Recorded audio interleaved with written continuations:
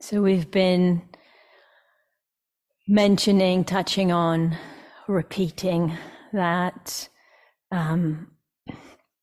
our experience is constructed, it's put together, it's built up, put together out of various conditions, including what we pay attention to and how. I don't know if anyone's counted how many times we've said that. A lot. What we pay attention to and how. And so when we remember that, our experience is not independent, it's not objective, it's not neutral in the way we habitually take it to be. This matters a great deal. If it's kind of shaped by what we pay attention to and how, that means that it's not just what it seems when we look at it through the habitual ways of relating to experience. And so we've been touching on this, particularly from this lens of Vedana, saying Vedana is a builder of experience. Vedana is a builder of experience. It's a building block of experience. And perhaps, worth kind of breaking down how that has come into play in the practice we've been doing. So maybe, this afternoon we were attuning to the pleasant part of the range of Vedana. Maybe we were hearing a pleasant sound or finding a pleasant aspect of the breath or of the hearing. And perhaps because we were doing it with a particular intention, maybe we could notice that pull towards the habit, that escalation, that grasping. We can really see it when we have a kind of a moment of pleasantness in the meditative experience. Some calm. That habit of I want to hold on to it. So the contact with the pleasant, and then we can see when we're listening, when we're looking, when we're sensitive, we can see the habit of the escalation, the grasping, the pushing and pulling on experience. And we can see that it arises with a contractedness, a limitation and a degree of dukkha. But what we were practicing this afternoon was, we're turning to the pleasant Vedana. We're using that lens to notice that which is pleasant, but we're opening to it in a responsive way. So we're seeing, what happens if I appreciate this? And I don't know if you noticed what I did with my body when I said appreciate. Did you notice? I appreciate this. It's the opposite of contraction. Like when we escalate, when we grasp, we get tight, but when we appreciate, it has the opposite effect. We're not contracted, we're relaxed, we're open. We have that open palm enjoyment of something that is pleasant, without trying to hold on to it. And that well-being that comes from that potentially grows, and we're a little bit experimenting with that in the guided practice. And what happens if we're really open to it, if we kind of plunge into it or surrender to it, what happens to the experience there?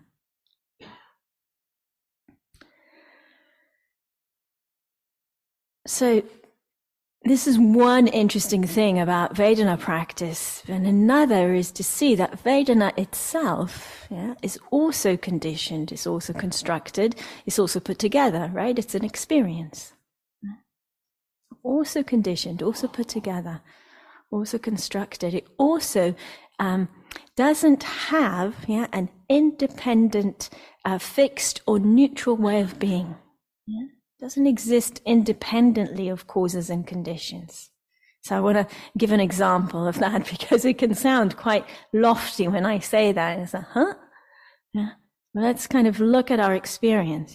We have a painful sensation in the body. There's a painful sensation in the body. And we would think a painful sensation in the body has an unpleasant Vedana, right? That'll be our gut response. Yeah. Anyone here likes to do yoga, Pilates, any form of exercise? Yeah, some of us. Are there painful sensations in the body that don't have an unpleasant Vedana in your experience? Yes. Yeah. Interesting. Yeah. And sometimes if you really pay attention, you can see, it's the same, even the same stretch maybe when I'm sitting in meditation that feels painful, and when I'm doing the butterfly pose in yoga, yeah, is pleasant. Yeah? Very same thing, that opening of the hips. Yeah? So, this is interesting. Yeah?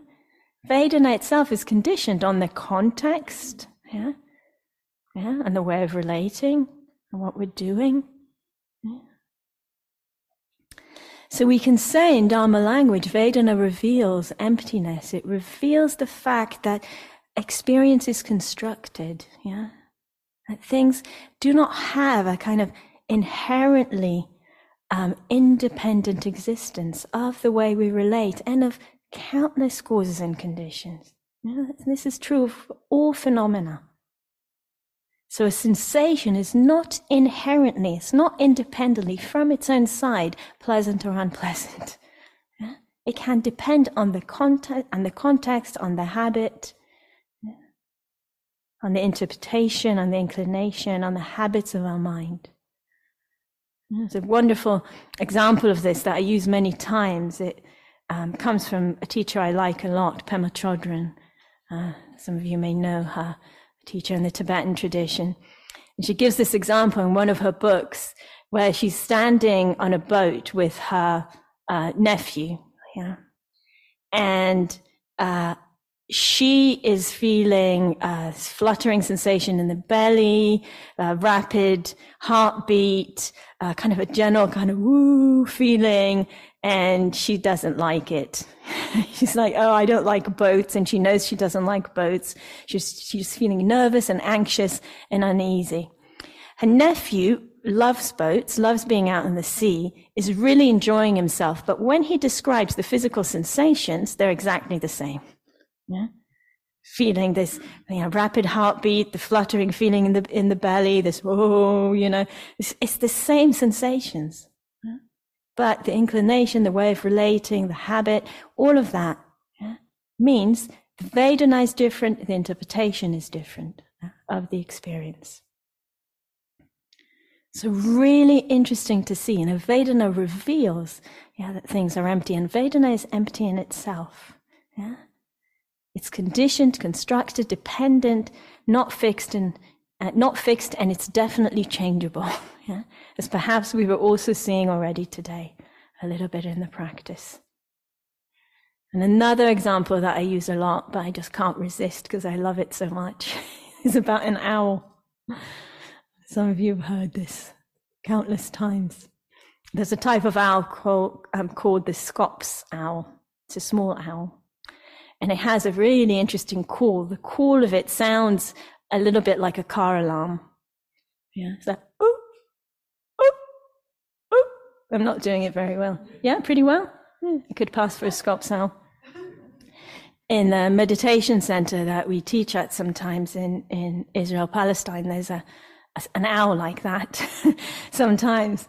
And I love, in talks, to tell people, that sound that you're finding really irritating? It's an owl. And the Vedana changes. The sound hasn't changed. But when we thought it's some car alarm or house alarm or, some annoying sound that somebody's not taking care of, it's annoying. It's unpleasant. And when we realize, wow, it's an owl. That for many of us, the Vedana will change. And suddenly, really listening for it. And every time it calls during a talk, and everyone has a sense of wonder and appreciation. So the Vedana can change. Vedana can change according to the context and according to how we practice with it. It's not permanent, it's not fixed, changeable. And the way we relate, how we relate, so the Vedana is what we're paying attention to, but how we pay attention to it can also shape its appearance. So, I've been kind of really milking the sympathy here by telling you I'm not well. Over the days, I keep having examples of it, but when the body's ill, and that's kind of, say, that has an unpleasant Vedana, but, practice that I like to do when I'm not well is to actually bring appreciation to the body. And say, wow, you're doing so much right now, trying to deal with this. Whatever's going on, you're doing so much right now trying to heal. And so grateful, and appreciative of, the fact that, that this is happening. And so it can really change the experience also of being ill. From that unpleasantness to a sense of, here's the appreciation again. It opens the contraction. So we can change the Vedana with how we relate to the Vedana itself or to the object that it's associated with. We were doing that with compassion today. There's something unpleasant or painful. What happens when we bring compassion to that? Hold it in tenderness. Maybe you've noticed, maybe you know this, not even from your meditation practice, but compassion is a really amazing thing. That we can be in touch with the painful, but that can actually feel good. It's not our habitual way of thinking about it or meeting it or responding to it.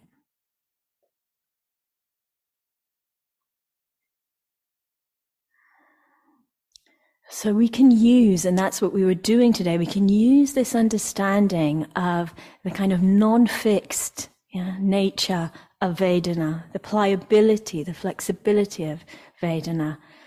We can use that in our practice, as we were doing today. We can turn the attention to particular Vedanas, and we can attend to what is happening with appreciation, with compassion, as we were doing. And this can really open up the possibility to kind of bring out the most wholesome ways that we can relate to ourselves, to others, and to the world.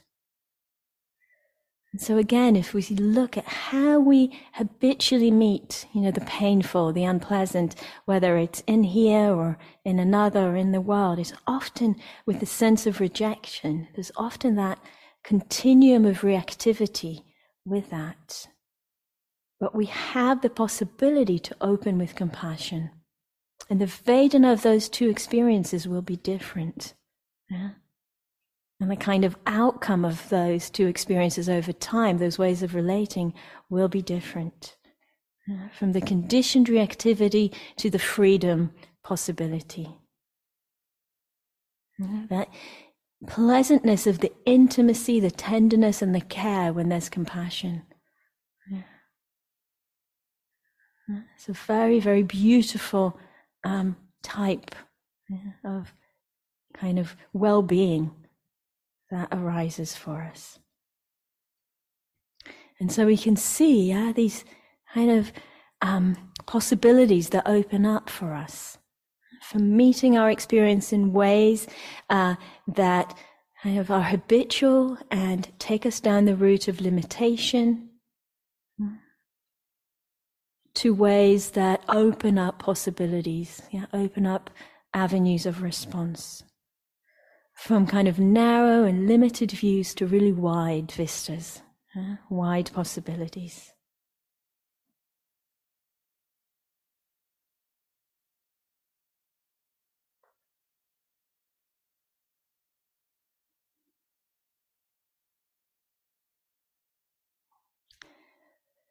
So there's another a beautiful aspect of Vedana teachings which relates to this, to what I've just touched on. And it's called the worldly and unworldly Vedanas. Worldly Vedana and the unworldly Vedana. And this is it's a subtle teaching, but it can be so helpful. So I just want to unpack it a little bit, because it's actually very beautifully. I was talking to Mark and Monica before the retreat, and we were talking about this talk, and suddenly I was like, worldly and unworldly Vedana, as I was talking to them, and I thought, won't I? Will I talk about it?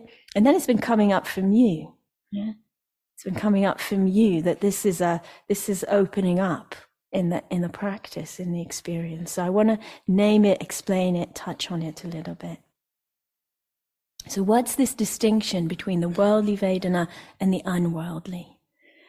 We can say, we know the pleasant Vedana of getting something, for me.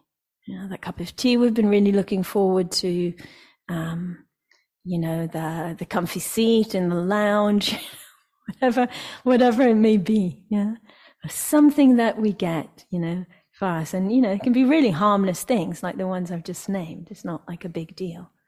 But those are, the pleasant of the worldly, the pleasant worldly Vedanas. And then we have the pleasant unworldly Vedanas. And that's, for example, what we feel when we give something to somebody else, when generosity moves through us. And that feels good. You know that feeling? Yeah. And on retreat, actually, it happens a lot. Yeah. Maybe, we're just about to join the queue and someone's coming at the same time, and we let them go ahead of us. Yeah. Just a little moment. There's not even a lot of conscious decision there. But maybe if we pay attention, we see, that feels good. That movement of generosity, or the smiles that we exchange, or holding a door open for someone. And also in our lives, we have these moments, and that pleasure that comes, that pleasantness that comes with that kind of unworldly, pleasant Vedana. And I'll say more about what that is. So if we said, again and again, that Vedana builds experience, it's a builder of experience. And we can see it can build experience towards that which is wholesome, and it can build experience towards that which is not wholesome. When we say wholesome, that which leads to the well-being of others, oneself, and the world. And the unwholesome, the opposite, that which leads away from it. And if we see Vedana as a builder of experience, then we can say, we can see that the unworldly Vedanas, are leading to the wholesome. They're leading to freedom in themselves. So when we don't see Vedana, when Vedana goes unseen, it leads to reactivity. That we know. It's also very self-referential. Remember, I said that in the first talk. There's a very quiet for me in there. Pleasant for me, unpleasant for me, not interesting for me. Very, very quiet, but it's there. And when it's unseen, leads to reactivity, is self-referential, and often can lead to unwholesome mind states, speech, and actions, just because it goes unseen. And over the retreat, we've been working on just seeing it and stopping that process of escalation and build up. When we see the Vedana, when we kind of have a sensitivity to its appearance, to its presence, to the fact that it's there, then we can let go of some of the worldly Vedanas, as we've been doing, or we can attend to them with wisdom, like we've been doing. This kind of unselfish appreciation of the beautiful and the pleasant. That's a skillful way of attending to a worldly Vedana. Unselfish appreciation of the beauty, of the goodness in the world. or the compassion and the tenderness with the unpleasant, and the skillful action to alleviate the pain of the world. These are ways of attending with wisdom. The refuge of the kind of neither nor Vedanas. I've said that a few times, but it can be just such a different way of relating to these kind of, where there's less happening in experience, and we can actually take refuge in that.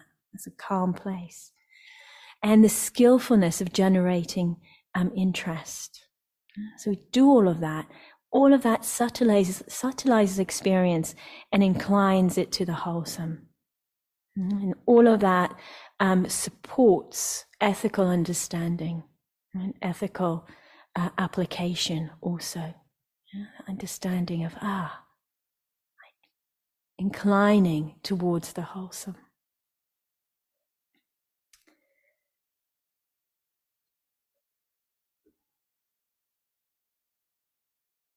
As our attention gets more subtle, and as we become more familiar with Vedana and more sensitive to it, we also begin to notice the unworldly Vedanas. They're often more quiet, or they're just there in the super Vedana, and so we don't necessarily notice that unworldly aspect of them. The Vedanas that lead to the wholesome, that bring less contraction. This is one of the ways, we can tell. They bring less contraction. They are less self-referential. They actually kind of bring the opposite, spaciousness. Kind of a wider circle of care. So kind of a really common example, I've already given an example of the unworldly, pleasant Vedana of generosity, for example, or of compassion. But also, the unworldly, pleasant Vedana of the ease that can come in moments of meditation. Just the meditative joy or the contentment that maybe we've felt so far on retreat, just from the simplicity. So many people have said that. That's an unworldly Vedana. That contentment of just simplicity. I don't need to be anyone in particular. I'm not at the beck and call of that. Remember that device, the mobile phone? It's not constantly, pay attention to me. That contentment, that simplicity, that we may be enjoying on retreat. These are all unworldly, pleasant Vedanas, and they're onward leading to the wholesome and to the free. So I wanna give an example. It's just a week ago, I think on Sunday, we had a meditation in action day in London at Tower Hamlets Cemetery Park, if anyone's been to that wondrous place. And I was already unwell. You'd be bored to know by that point. This has been going on for nearly 2 weeks now. And so, we're working on a path in the park. And I realized as soon as we were given the instructions, I'm not going to be able to do any of this. I can't even do the easy tasks. I just can't do it. My body just cannot do it. So what am I going to do? Here we are outside. It's cold. Everybody else is working. I'm supposed to be leading this day. I'll meditate. It's a good skill to have, when you can't do anything else. I'll meditate. So there was a bench, and it was a metal bench, and I sat down to meditate with all my layers. I'm a person of layers. You don't want to know how many layers I'm wearing now. I had a lot more there outside. And still, the unpleasant worldly Vedana of a very cold seat was very apparent. I'm sitting, meditating. I'm starting to meditate. This joy in meditation. And then the cold seat is making itself known. Unpleasant. unpleasant. And this is where it gets interesting.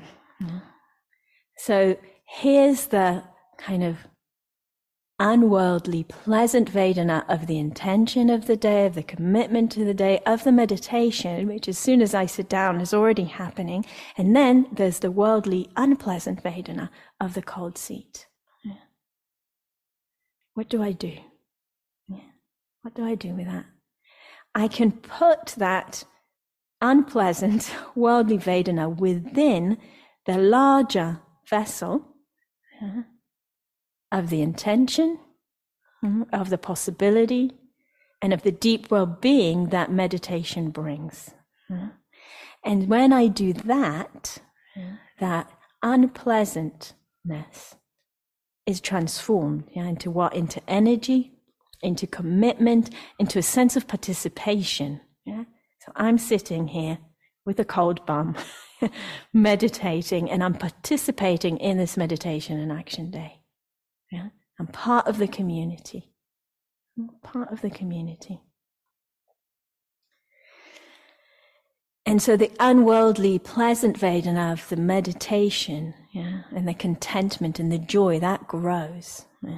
And the coldness, it stays, it's there. But the impact of it disappears. It's just another thing. It's just another thing. Just like the seat is hard, it's also cold. Just like the birds are singing, this is cold. It's just another thing that's there in the space. Doesn't need to take up more of the energy, more of the resource, more of the attention. It doesn't need to impact the building of experience in that way.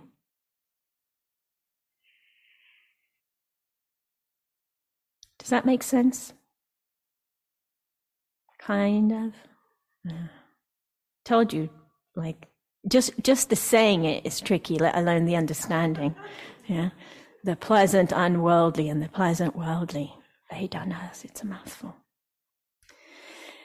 So it can be clearer to us, what the pleasant unworldly Vedanas are. Meditative joy, all the wholesome ways of relating to experience, like we've mentioned, appreciation, joy, contentment, patience, right? That is clearer. What would an unpleasant, unworldly Vedana be? Just to get your minds in a twist, along with my tongue. What would that be? So the first thing to remember about the unworldly Vedanas is they're onward leading. They're leading to the wholesome. They're leading to freedom. They're leading to well-being of self and other. And so, for example, something like remorse. When we know we've been unskillful and we feel remorse, the initial contact with remorse is unpleasant, right? Or when we meet the pain of ourselves in the world, it's unpleasant. But remorse is, or can be, an unworldly, unpleasant Vedana. Because if we know how to work with it, if we don't let it kind of lean over and become shame or self-blame or guilt, then that is actually an onward leading experience. That wholesomeness that's available of meeting our deep aspirations towards non-harming. It's a manifestation of that, our deep care, our deep love. The potential to realign with those aspirations, to bring forth forgiveness, to bring forth a commitment to grow, to learn. That is wholesome. That's onward leading. Does that make sense? For some of us. Yeah. And so that real kind of seeing, there's kind of more subtle layers and levels of our experience. And that movement of where is this leading? Where is this going? What's the potential for growth here? With that wholesomeness and the unwholesome. Where is that leading? To the well-being of myself, of others, and the world, or away from that well-being? And it's not always an easy question to ask, and it's definitely not always an easy question to answer. But that's why this is an exploration. That's why, as Nathan said, this path is like a laboratory. We experiment and we try and we learn. And as we become more familiar, with Vedana, we can attune more to the unworldly Vedanas, to the wholesome aspects of them. Another one, which is a good example, is renunciation. It's a word we don't like in our culture. It feels, it sounds, we're habituated to see it as giving something up. Something that is good, something that we want. But actually, it's renouncing that harming. It's renouncing that which does not lead to our long-term happiness. It's a beautiful, unworldly Vedana there. So tuning more to the unworldly Vedanas, tuning more, being more sensitive to what leads to the wholesome. And again, we can start playing, and I really invite you to do that, is that we can actually take a worldly Vedana and subtleize it to become unworldly. That's what we're doing in the practice today. We're saying, pleasant or unpleasant, and then we were working with it in the guided practice in ways that kind of, direct it, cultivate it, hone it towards the unworldly. So appreciation and gratitude. Have an unworldly Vedana, pleasant, compassion, both pleasant and unpleasant, depending exactly where at what stage of it you're at, in the moment, in the unfolding. So we can take the beauty of a sunset, or the comfort of a perfect cup of tea. When a cup of tea is just perfect. Ever get these moments? It's just perfect, and we can take that pleasure, can take that enjoyment, we can take that pleasant Vedana, and we can subtleize it. We can open to the nourishment. We can open to appreciation. We can open to gratitude. And as we do that, the whole sense of our experience expands. And that nourishment might become, a nourishment that goes way beyond this present experience and what I'm getting out of it. So opening to nourishment, to care, to resourcing. So much about being somewhere like Gaia House is about resourcing ourselves. It's a complex world out there. We need these places of refuge to resource, to connect, to see, to find contentment in simple things, to open to a joy that is not selfish. I'm enjoying this cup of tea, and I feel the blessedness of that and the gratitude that comes with that. And we're not holding on to it. So we kind of open to that care, that resourcing, and that non-selfish, non-self-centered joy and appreciation.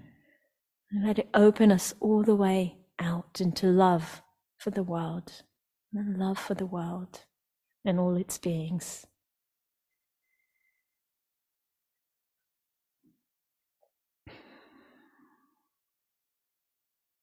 So we can use this understanding again and again, the understanding of that pliability of Vedana, the fact that it is conditioned like everything else. We can use it in ways that allow us, that support us to bring out the best, the wholesome, the best in our view of self, of others, and of the world. And as we do that, we're nourishing, we're bringing to the front, we're strengthening qualities like friendliness, like goodwill, like compassion, like joy. equanimity, renunciation, generosity, patience. There's countless of these beautiful qualities of heart and mind. We're bringing them forth and we're tuning into them in our practice and in our lives. And we're feeling the wholesomeness in them. This is so important, to feel the wholesomeness in them. That's again something that we do on retreat. The wholesomeness, and then from the wholesomeness we can trace our way back. Oh yeah, unworldly Vedana that arises with them. And so we can do that, as I said, in simple moments when we're just struck by the light, or the shadow, and a piece of the earth, or we're touched by, an act of generosity. We have a moment of contentment in our practice. And we can equally do that at times that are more challenging. So maybe we're practicing and hindrances are present. There's restlessness, or there's dullness, or there's greed or aversion, or there's doubt. And we have that choice. We recognize the Vedana of the experience, and we have the choice not to follow the reactivity. Not to follow that potential for escalation, and instead to tune into our intention. We turn our attention to our intention. Why am I here? Nathan was saying it this morning. Why am I here? What is it that I wish to cultivate, to develop? And can I meet this present moment experience in alignment with that, honoring that aspiration, honoring that intention?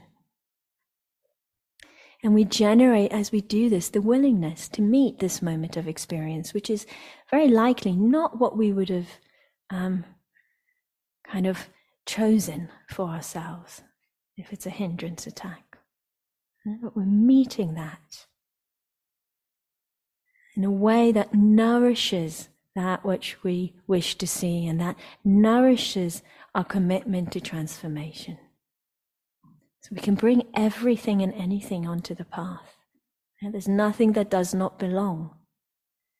We can bring everything and anything onto the path as fuel for our awakening. It's another quote from Pema Chodron. Fuel for our awakening. Fuel for the awakening of the world. So as we practice, these possibilities open up more choice, more agency in where we bring attention. Do I just get locked into that struggle with the hindrances? Or do I remember there's intention here, and that intention is beautiful? And can I turn my attention to that? And let that hold this experience as it unfolds. Because when we bring attention to something, that is what we're nourishing.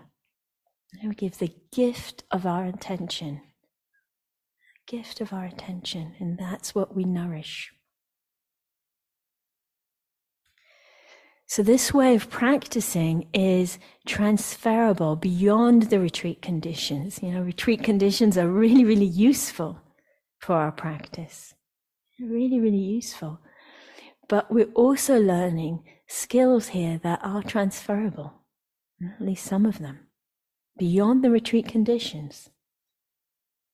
And so we can go into the world, and this is a game I like to play with myself, with the intention to see kindness, or with the intention to see generosity,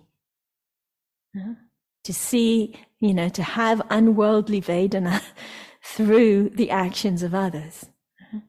And the interesting thing is that often when I go out with that intention, it reveals small moments, large moments of generosity, of kindness, of compassion, whatever it is that I've kind of decided to focus on. And that is transformative. That willingness, just like in our practice, when we're sitting here with an aching knee or a restless mind, and we're willing to meet that in the same way, and say, we have no control over everything that happens in our life, about all the conditions. But can I have the intention to meet the difficult in ways that nourish growth and transformation? Can I have that intention? And what happens to the heart and mind when I allow that, when I take that in? In the tradition, sometimes this language of nobility is used. It's very beautiful. Slightly even sometimes embarrassing just to say, nobility not is something that you inherit, but nobility as, something beautiful and valuable and precious in the world. So being willing to meet ourselves like we're each doing here, that willingness to meet ourselves in our experience is noble. And it's worth appreciating, and it's worth remembering. And when we do this, it doesn't only impact our own experience. It's not just about what happens in here. Because through shaping our inner experience, we're also shaping the world. The world that we experience, the world that we inhabit. We can meet others from a place that knows and recognizes that there is wholesome and unwholesome, potentiality, possibility in everyone. We recognize that potential for wholesomeness in ourselves and in others. In personal interactions, seeing the goodness, or seeing the good intentions, or seeing the vulnerability. Now, there's so many lenses we can look at that shape the world. Remembering it's a balance. There's a balance of wisdom and compassion here. Sometimes I say these kind of things and, I'm sure somebody is thinking, does that mean we become doormats? Just walking around and just thinking, everyone's got good intentions. Do we lose our discernment? No. This path is a path of wisdom and of compassion, and those two work together. So we can see the vulnerability, and we can see the potential in others, and we can still stand up for what is right, for what is wholesome in the world. We don't lose the discernment. It's just held in something bigger.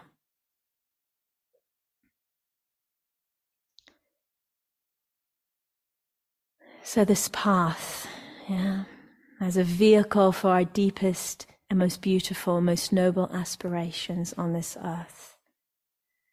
And our potential, for each of us, we're all shaping the world as we engage with our experience, both inwardly and outwardly, within ourselves and between us.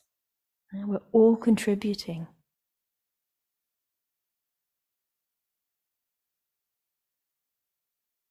We're shaping the world as we engage with our experience, over and over again. And we're doing this for the benefit, for the benefit of all.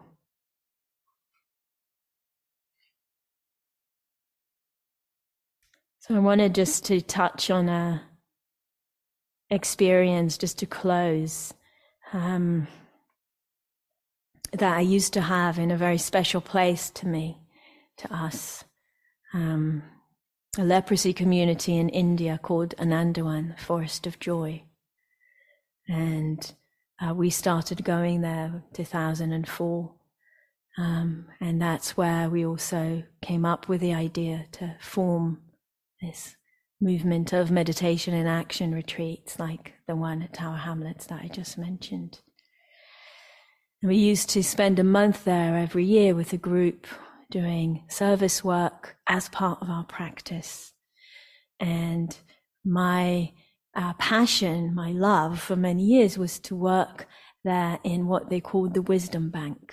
Yeah, where the elderly members of the community who could no longer work or look after themselves completely lived. Yeah, it's a beautiful way of calling it, right? The wisdom bank.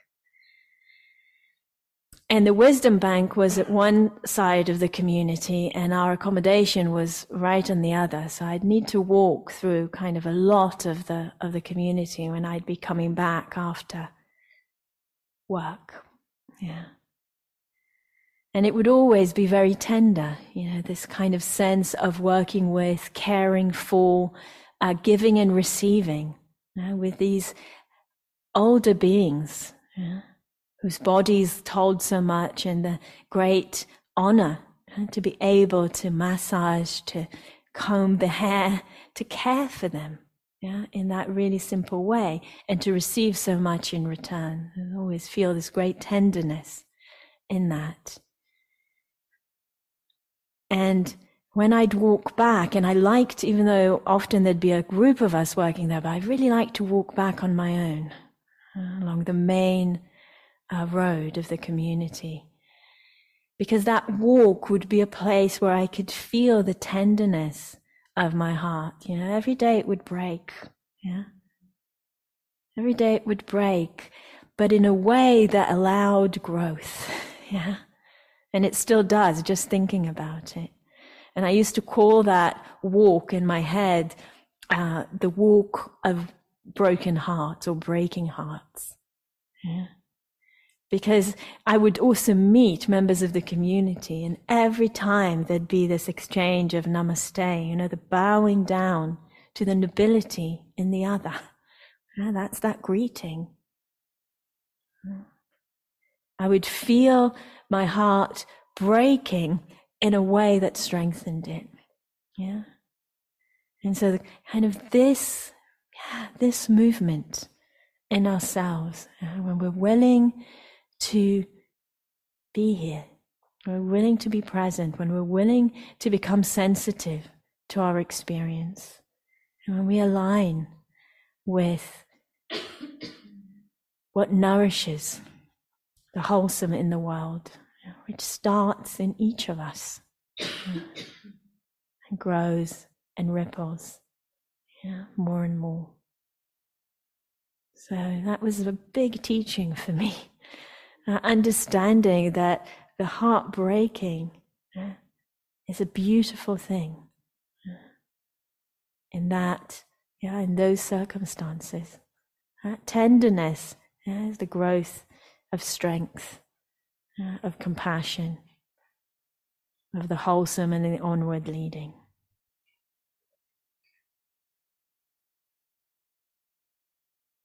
So let's have a moment of silence together to bring this to a close.